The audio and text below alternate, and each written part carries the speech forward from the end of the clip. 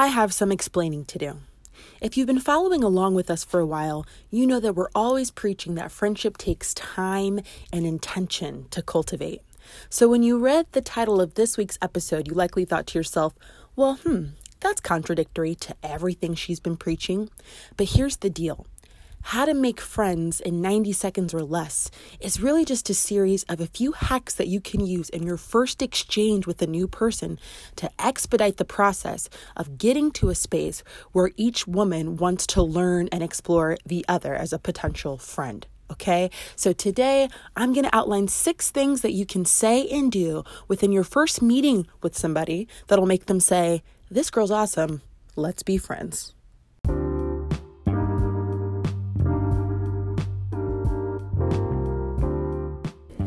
You're tuned in to Give It a Rest, the podcast, where we're giving tough love truths for the sisterhood.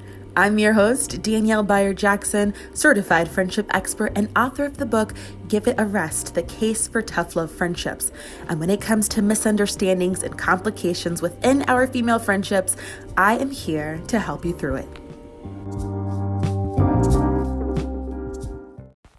Now, normally I set up each podcast episode with a little context before I jump into the tips and hacks and strategies, but I've got to take my baby to daycare. I have a coaching session that starts in just a few minutes, and the world is just a hot mess, and I still need to process that. So you don't mind if we jump right in, do you? Okay, here we go. Number 1, whenever you're meeting a woman for the first time, you have to be intentional about letting her talk more than you. Science proves that everyone's favorite subject is themselves.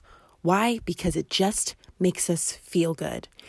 In fact, researchers at Harvard University did a study where they asked people to talk about themselves, and they were hooked up to these wires. And as you can imagine, and as all previous research shows, whenever they talked about themselves, there was tons of activity in their brains.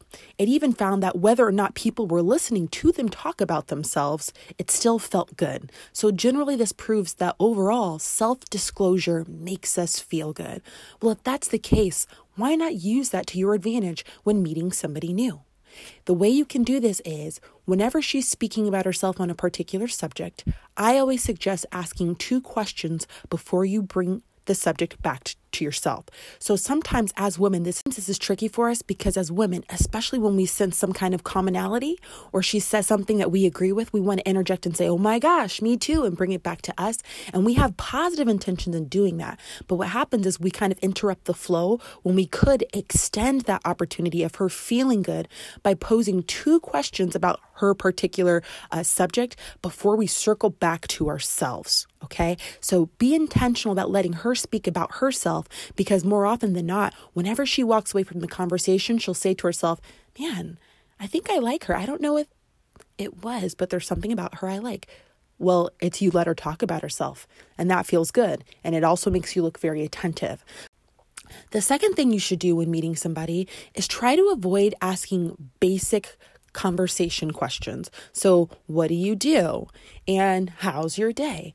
Those things are kind of humdrum. You don't just want to be likable, you want to be memorable as well, right? Because that separates us and makes us different from everyone else. So instead, try things like, "So tell me, what's the highlight of your day?" Okay? It's not necessarily a crazy random question that'll make somebody side-eye you and think you're weird, but it's enough of a spin on a common question that it makes you stand out a little bit more. Also, you're asking somebody to do something positive, which feels good. So asking them to give you the highlight of their day forces them to think of the positive things that have happened in their day, which therefore makes them associate those positive feelings with you. The third thing is kind of similar. Compliments. But the key here is compliments to things that are a little different. I once heard somebody say it like this: don't just compliment people on what they have, but on what they've earned. So if you notice them doing something that they probably had to work for or put intention behind, try acknowledging that. So instead of, "Oh, I love your shoes," or "I love your hair," perhaps you could say something like, "Wow, you're like a good listener, and that is rare." Or something like that once you're in the midst of conversation, because it makes people feel like, "Oh, wow, you noticed that?" Okay. Or it's likely something that they don't really get complimented on at all, but you'll be the person to show, "I'm watching, I'm listening, I'm acknowledging, okay? Which makes people feel seen, and ultimately, who doesn't want that? The next likability hack that I can give you is to use your initial conversation for intel and then extend your first exchange. So here's what I mean. It's likely that in your first conversation, maybe you've talked about some very general, maybe surface level interests like, television shows that you're both watching on Netflix or where you went to college or something like that. If she tells you that she's currently watching this show on Hulu that's just hilarious and you've never seen it, well, maybe in the next week, you go and watch the first episode of the show. And you text or DM her if you don't have numbers yet and say, hey, so I'm watching that show you're talking about. You're right. It's hilarious. This does a couple things. One, it extends the conversation so it doesn't just flatline. Too many times I see women who have a great first interaction, but then they never follow up. Whether it's out of fear of rejection or getting busy with mom life, whatever it is, and then we'll simultaneously complain that we don't have time for friends or that we haven't made a new friend in forever. Well, it's because we're not maximizing these initial exchanges that we have with new women. Somebody's got to keep it going and keep the momentum, right? So that's what this act does, is it lets her know, hey, I want to keep this going. The second thing that it achieves is it's a demonstration of your attentiveness, and it shows your interest. It shows, I like you, I was listening, which generally feels good. So use the conversation that you have with somebody for the first time as something you can leverage later and either text or send a DM to follow up. The follow-up doesn't necessarily mean you have to suggest hanging out again. A follow-up can just be checking in with somebody based on information that they shared with you in your initial conversation. The next suggestion I have for you is a pretty simple one. Use her name. It's proven that when we hear our names, it makes us feel good. So this goes back to tip number 1 that I shared about letting people talk about themselves. The same effect or the same idea applies with saying people's names back to them. It also kind of shows a familiarity as well, which kind of tricks our brain into thinking, oh, we're good. We're already in this space. She knows me. She likes me. So as often as you can, in a very natural way, right, without it feeling too disingenuous, you want to say a person's name where you can. 2 more ideas for you. The next thing you can do within a 90-second exchange is to ask for help with something. Now, you're going to have to use your judgment and exercise discernment here in terms of what that actual ask might be, but it puts people in a position to help. And believe it or not, we all kind of like to feel like we were helpful. It makes us feel good about ourselves, and it's just an overall nice feeling to be able to assist someone with something, to come to their rescue. So this is often a trick that was taught to us, ladies sometimes in terms of trying to hook men. So in that context, like, oh, act helpless, pretend you need something. Well, you know what? I say we stop wasting this trick on men and use it to hook new female friends because it works. So whether you're simply asking her for advice on something, let's say you're a mom and you're baby's 1 and her kids are 3, it could be a matter of, okay, can I just ask you, when your boys were 1, were they doing the same weird thing that my son's doing? Can you help me out? How did you achieve that? How did you get him to stop doing that really annoying thing? It puts her in a position of advisor as helper, which simply feels good. It also does this. It kind of adds a little layer of vulnerability because you're putting yourself out there to say that you need help with something. Now, sure, it's not totally exposing you, and it's not doing that thing where you're super vulnerable within the first exchange, and it has the opposite effect where it makes people suspicious. Because let me just kind of digress for a second. A lot of times we offer up be vulnerable as a way of getting close to people, but the trick about that is if you do it too soon, it has the opposite effect and makes people suspicious of you, right? And some of us have maybe been in that position before where we're meeting a new woman and we're talking to her and then she self-discloses something super personal and then you're like, oh my God, she doesn't even know me like that. Why is she already telling me that? Okay. So kind of, gauge the room, read the room, gauge the atmosphere and see what's appropriate. But it's a way to kind of test the waters, put yourself out there a little bit, and it kind of takes you guys to the next level because there was some offer or exchange of vulnerability there. So asking for help can help expedite the process of becoming friends. And finally, tell her that you like her.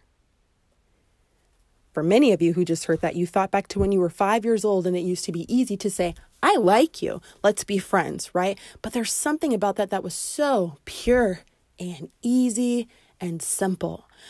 But something happens along the way when we grow up where we start to have all these layers of hiding and game playing and not wanting to put ourselves out there. And one of our common fears is rejection.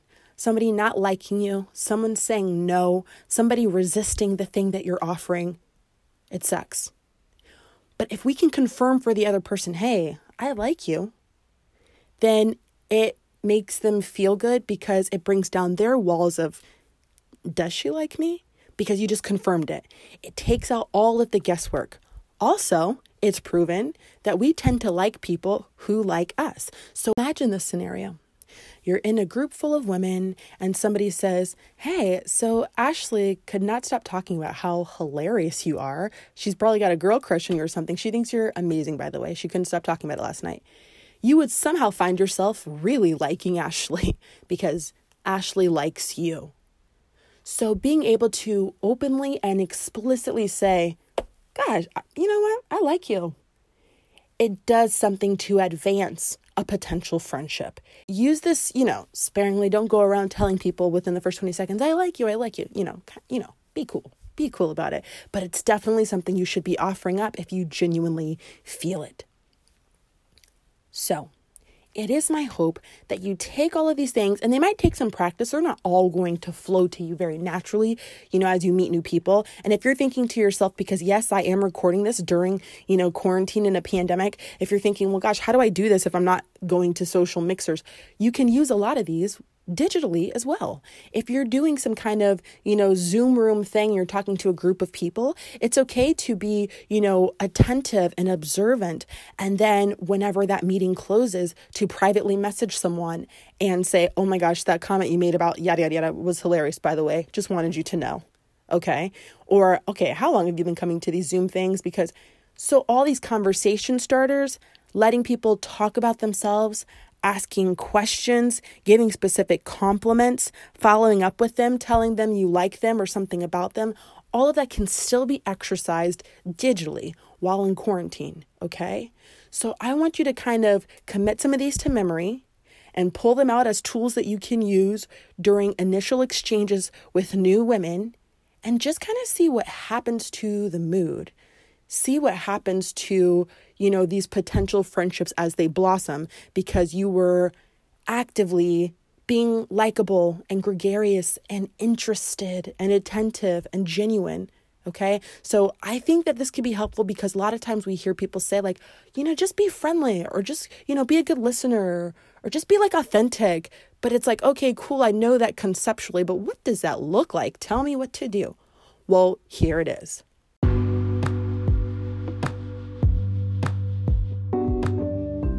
Today's episode was helpful for you. I'd love for you to come tell me about it over on the Facebook group called the Give It a Rest Podcast After Party. You can also hear me run my mouth and give other unsolicited advice regarding your friendships on Instagram at Danielle Beyer Jackson, formerly at Girl Give It a Rest. So now I have switched my handle and would love to see you over there.